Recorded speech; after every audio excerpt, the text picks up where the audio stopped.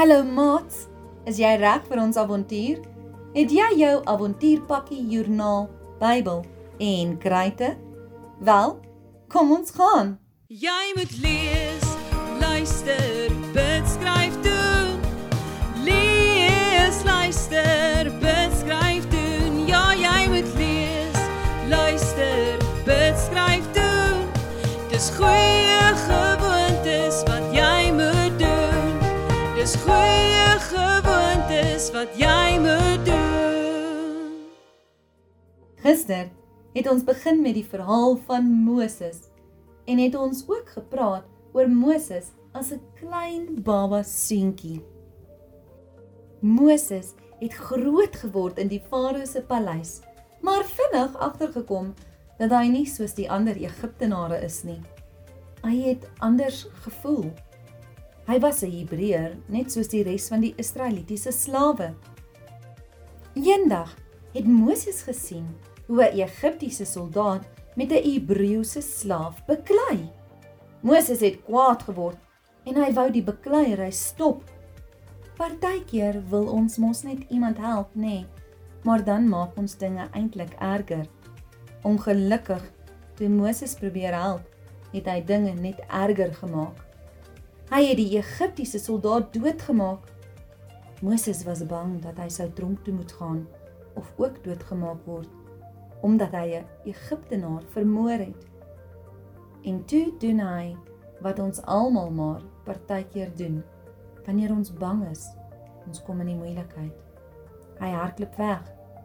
Moses het toe as 'n skaapwagter in 'n ander land gaan bly. Hy was vir baie jare daar. Hy het getrou en kinders gehad en gedink dat sy lewe in Egipte verby was. Maar God was besig om vir Moses voor te berei vir 'n groot werk. Ja, God het beplan om sy volk uit Egipte uit vry te maak, dat hulle nie meer slawe hoef te wees nie. Hy wou hê dat Moses die mense moes lei uit Egipte na 'n land wat God aan almal beloof het. Maats, net soos altyd, was God besig om te werk aan die plan wat hy vir sy kinders gehad het. 'n Goeie plan. Moses was 'n kind van God. Jy is ook 'n kind van God, want jy glo in Jesus. Ons maak partykeer nog steeds 'n gemors van dinge, maar God het altyd 'n goeie plan vir ons en ons bly altyd sy kinders. Kom ons bid saam. Papa God, dankie dat ons u kinders is. Dankie dat u altyd 'n goeie plan vir ons het.